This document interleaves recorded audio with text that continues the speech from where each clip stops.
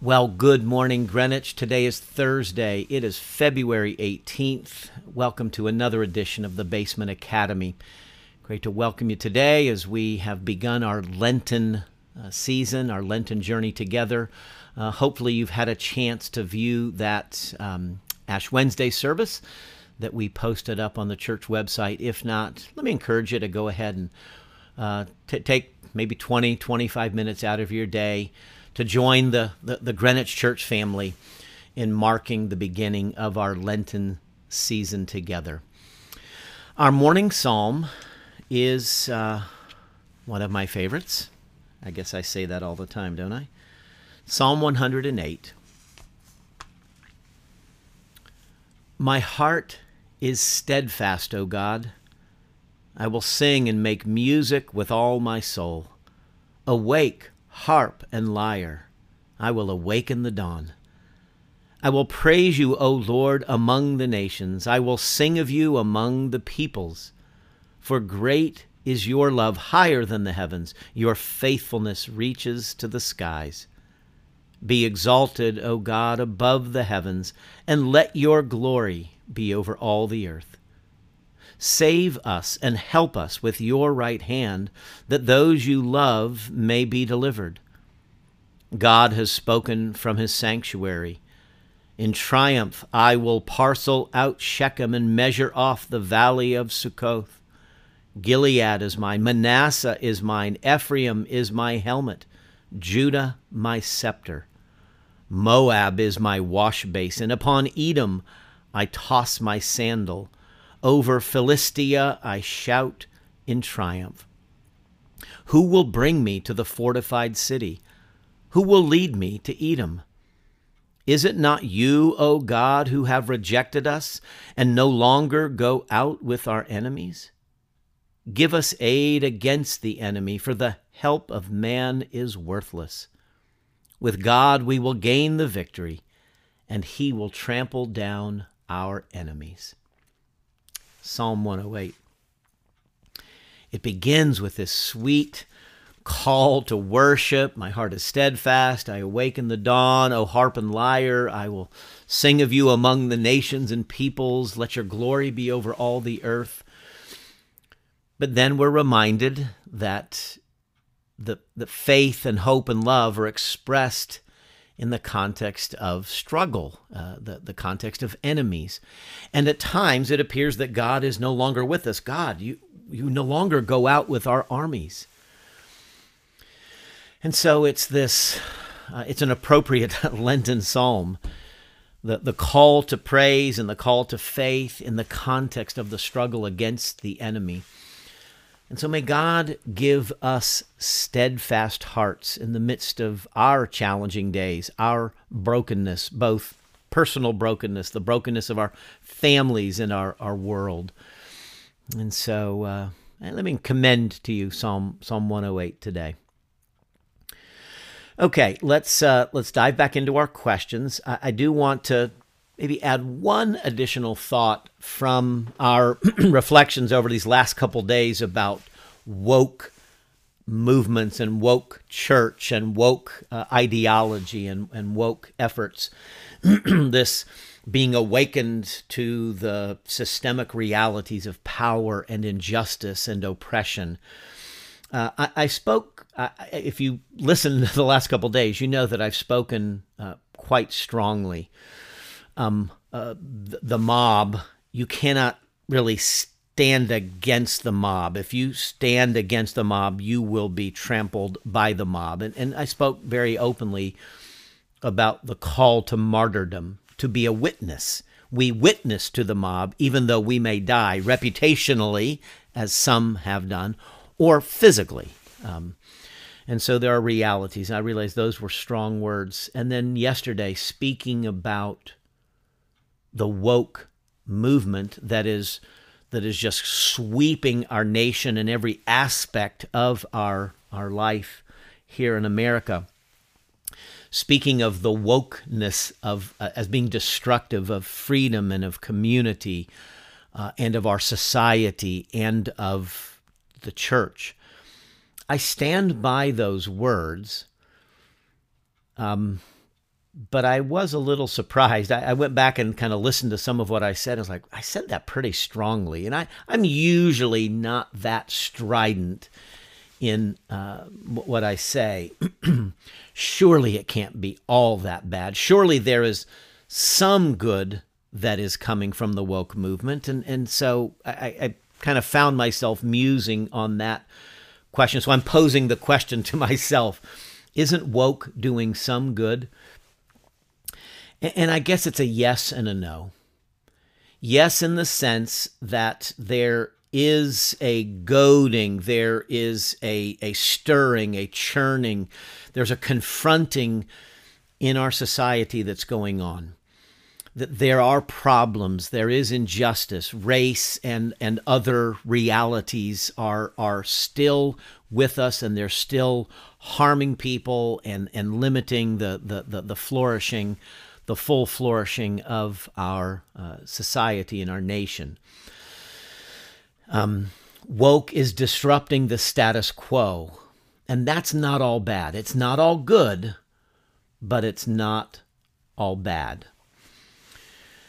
And so, yes, to the degree that the woke movement is stirring and poking, and I'm certainly provoked. It is provoking engagement. It is provoking conversation. It's provoking thought. But it's kind of a yes and a no. You could say, well, the serpent's words in the garden were not all bad, were they? Well, they were bad. They were twisting and deceptive and seduced Adam and Eve into sin that was so tragic. But from that came the Redeemer, Jesus the Christ.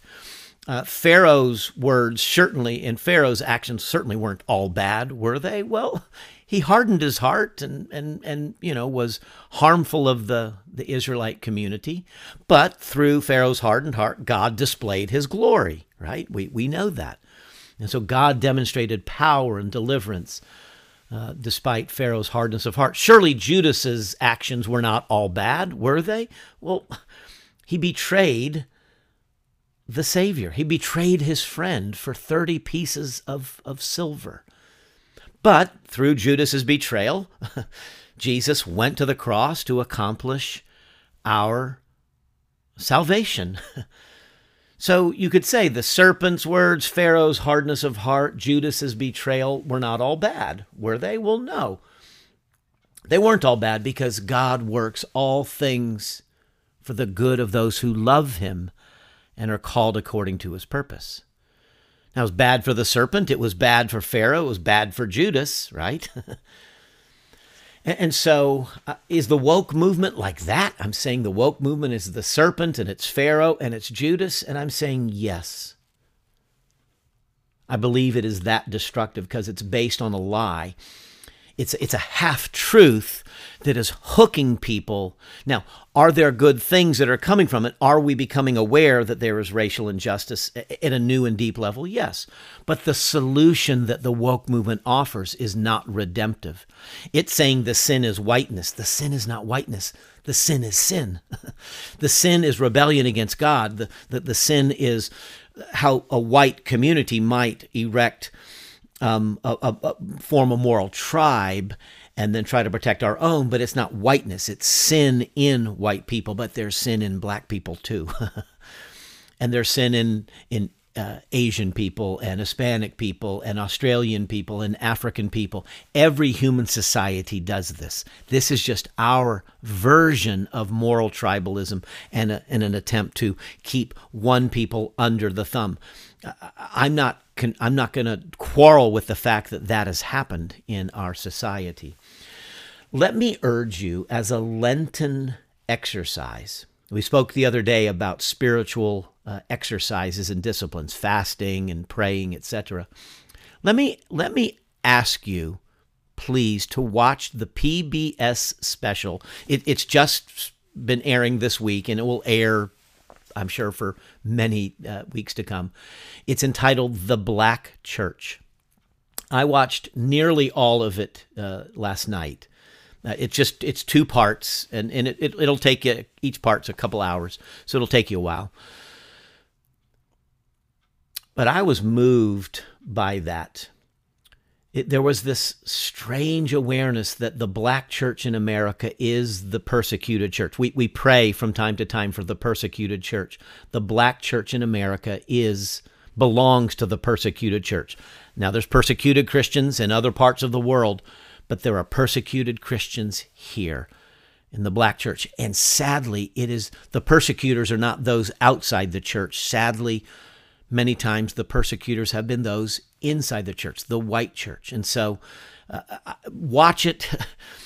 I will watch it, probably will watch it a second time just to get it inside me. And you may quarrel with me on what I've just said. But watch it.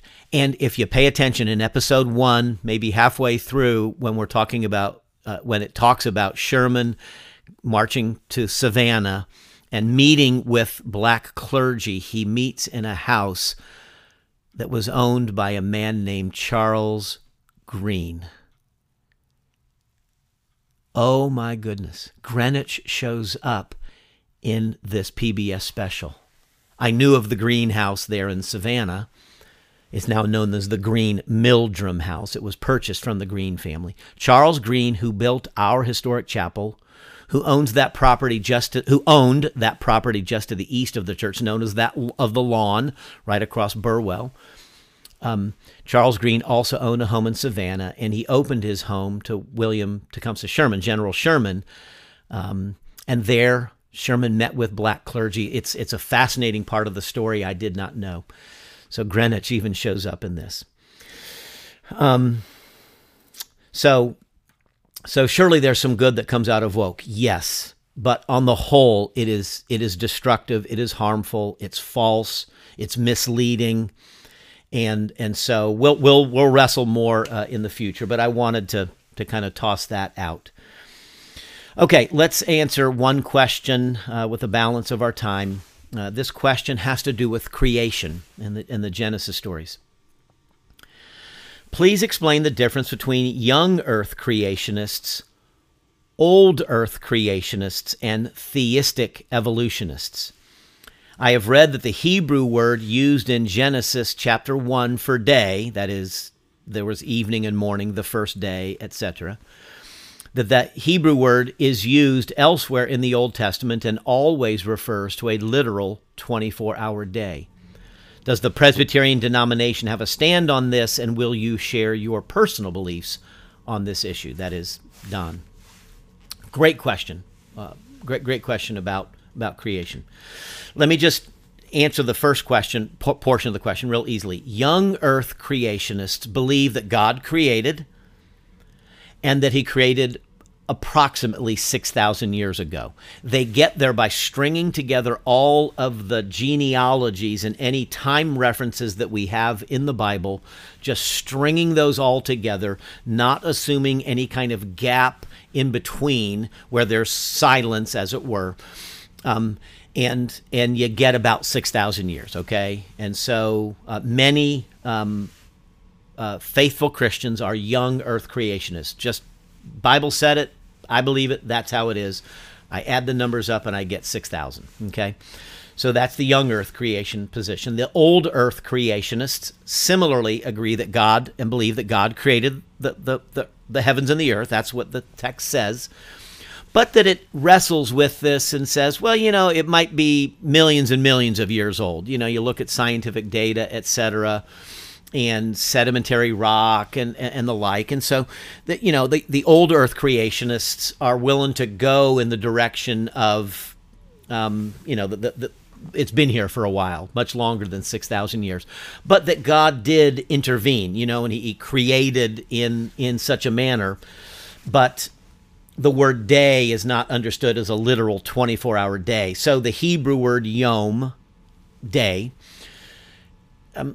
like our own English word day, has range of meaning. We've talked about in the translation work, right? Ranges of meaning. And so day can refer to the daylight hours. It can refer to a 24-hour period, and it can refer to an epoch or an era, okay? Back in the day, we say, right? And so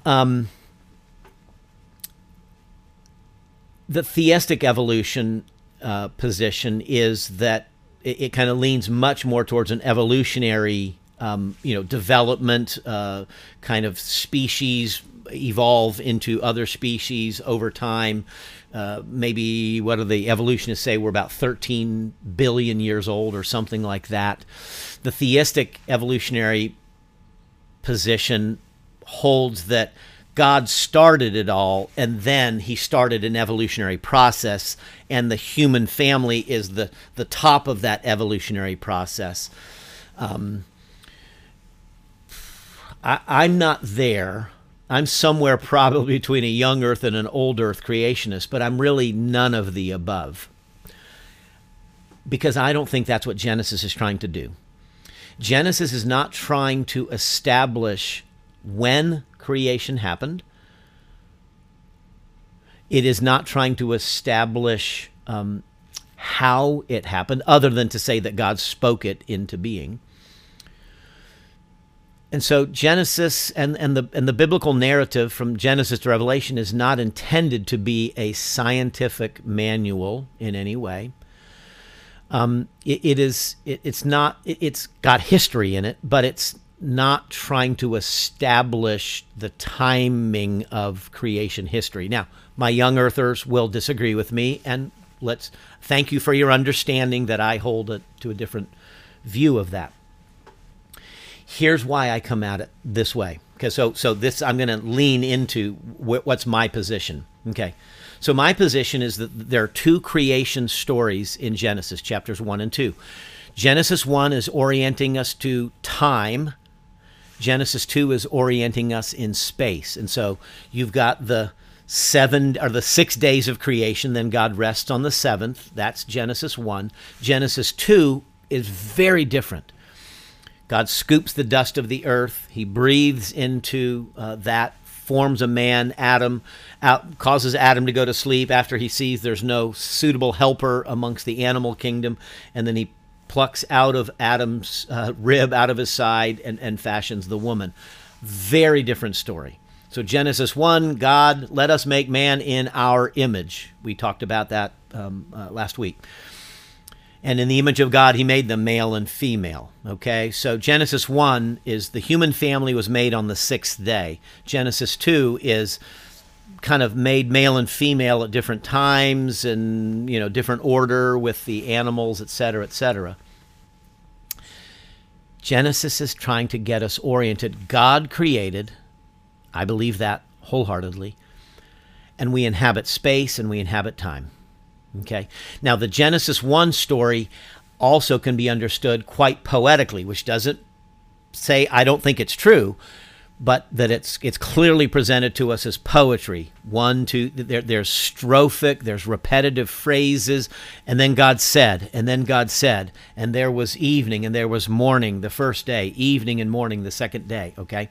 So it's like stanzas of a hymn, which perhaps is how we should think about it. But there is a framework where there's a correspondence between days 1 and 4, days 2 and 5, days 3 and 6. It's like, I don't think I know what you're talking about there, Don. So days 1 and 4 correspond. On day 1, God said, let there be light. And so we've got the realm of light and dark. And then on day 4, he makes the sun and moon, the sun to govern the day and the moon to govern the night. So there's a realm, as it were, and then there's an inhabitant of that realm, the sun and moon. Day 2, you've got the sea and sky. And on day 5, you have the fish and the birds. You have a realm that's created, sea and sky. You have inhabitants or dwellers of those realms, fish and birds. And then on day 3, you have the land and the vegetation. And on day 6, you have the animals, and then the crown of God's creation, the human family, bearing God's image to rule over all of the animals and the birds and the fish, etc. And then on day 7, God rules over all. So there is a framework. There's a corresponding day 1 and 4, 2 and 5, 3 and 6. There's this framework that says there's a realm and a ruler or inhabitant of that realm. I've never seen it that way before. I think that's what's going on. And so what's being conveyed here is much more of a theological understanding.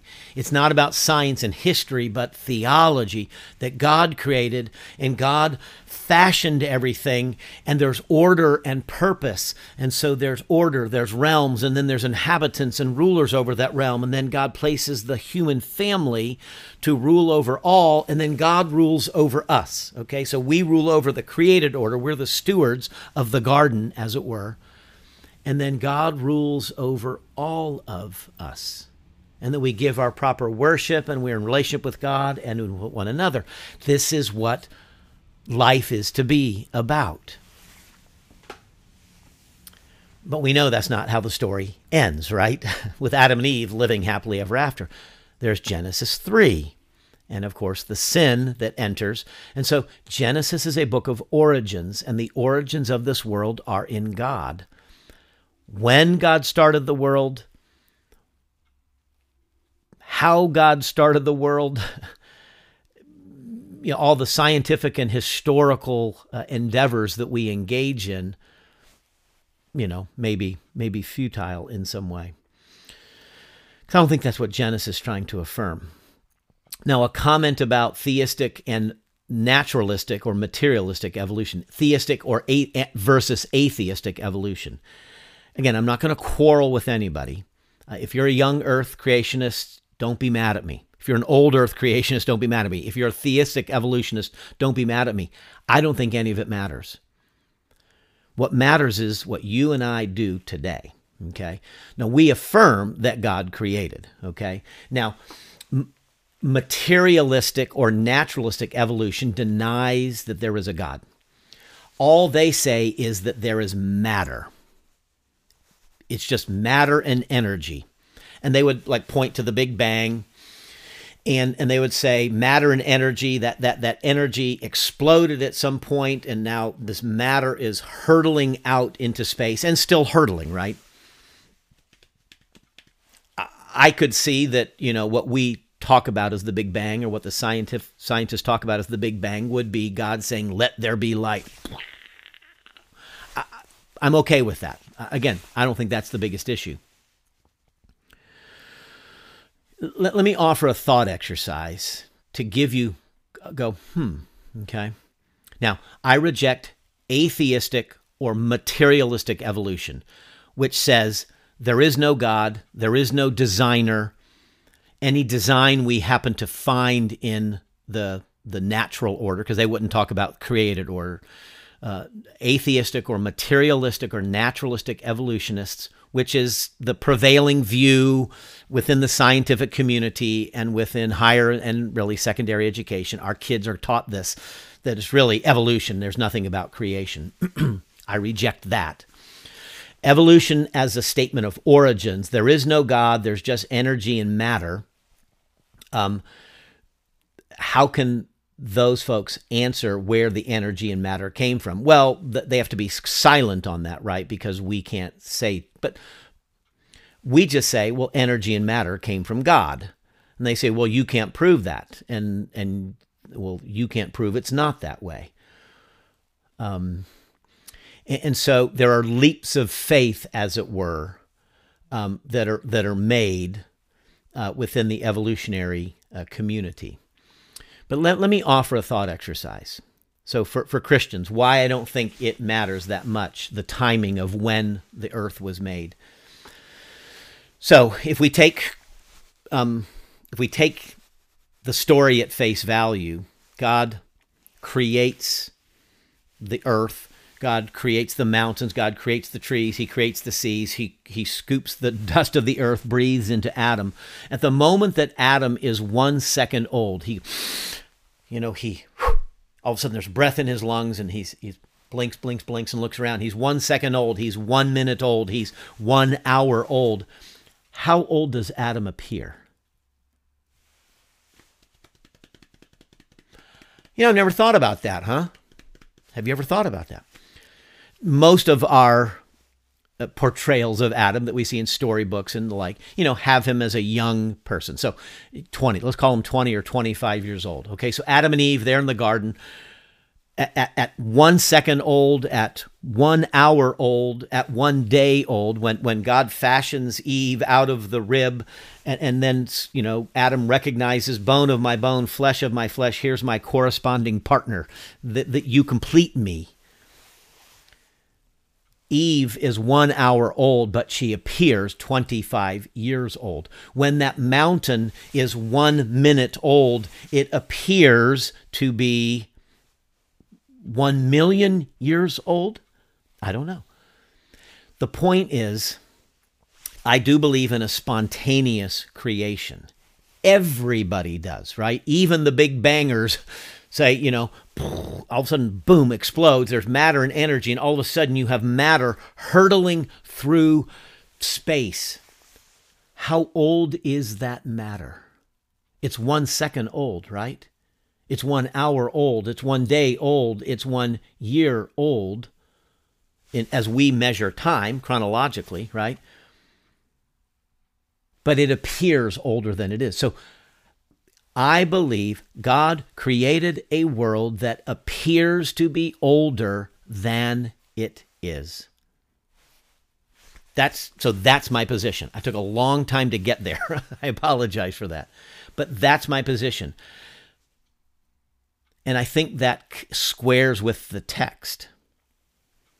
So that's why I say young earth, old earth, theistic evolution, that does not matter to me. What does matter to me is God created. There is design in creation. Science works. That there's order in creation. That's why science, the scientific endeavor, works. Because there's patterns and things repeat. And there's order. And there's balance, and there's electrons and protons and neutrons, and there's chemicals, and there's a periodic table. And so the scientific enterprise that we are engaged in the human family is thinking God's thoughts after him, to understand this great and grand and glorious and majestic world that he has made. The fool says in his heart, there is no God. And so there is folly that dwells in the scientific community that rejects God. And we see science taking us in directions that are, in places, I think, quite concerning. Because the atheistic, materialistic evolutionists, some believe that we're continuing on an evolutionary path and that we'll evolve beyond humanity into something that some call the singularity, where there is kind of like machine intelligence and human intelligence. There is a merging of the machine and the human, the artificial. And so artificial intelligence, all the stuff that's going on, we just should pay attention to this, okay? I'm not an anti-science guy. Trust me, I'm not an anti-vaxxer. I'm not that guy. But all human projects are laden with folly because of sin. And so let's not forget our theology and look at our scientists as high priests of some new religion, because that's how they would fashion themselves. Almost with religious fervor, they pursue certain things, but denying God all the way. And so that's the human project, that this is the Tower of Babel, right? To some degree, we will make a tower to the heavens and we will be as gods. It's that quest to control the world, to control other people. And that's the folly of sin that does trace us back to the Genesis story. So, okay, well, that's probably long enough for today. Hopefully I've given you a few things to think about. And again, happy to entertain some more questions. Just as an administrative note, I'll be off next week, trying to clean up some vacation that I didn't take, some annual leave I didn't take in 2020 because of the pandemic. Our elders and personnel committee have been gracious to grant some carryover into the new year. And so I'll be out next week. So we'll wrap up Friday with one more set of questions. We do have more questions to address, so we'll pick up on the other side of next week. I don't know what the timing of that'll be, like maybe March 1st or something like that. And please feel free to keep sending in some questions if you want to, and we'll pick those back up. And then we'll probably do a deep dive into the woke stuff, okay? Well, let's close with prayer. And again, go watch that PBS special, The Black Church, over the next few days. Okay, let's pray. Our God, we thank you for the beauty, the power, the joy, the majesty of your creation. We thank you for this Genesis narrative, these holy words that speak to us of your glory, your goodness in creation. Forgive us for our folly, where we have joined with the folly of the world and no longer thinking your thoughts after you, but standing against you. We do that in so many ways, whether it's through scientific projects that deny your reality and power and involvement in this world, or social projects that seek to oppress and diminish other people. And so forgive us, O Lord. Forgive us for all of our folly, all of our sin. Thank you for this holy season of Lent as we begin our Lenten journey.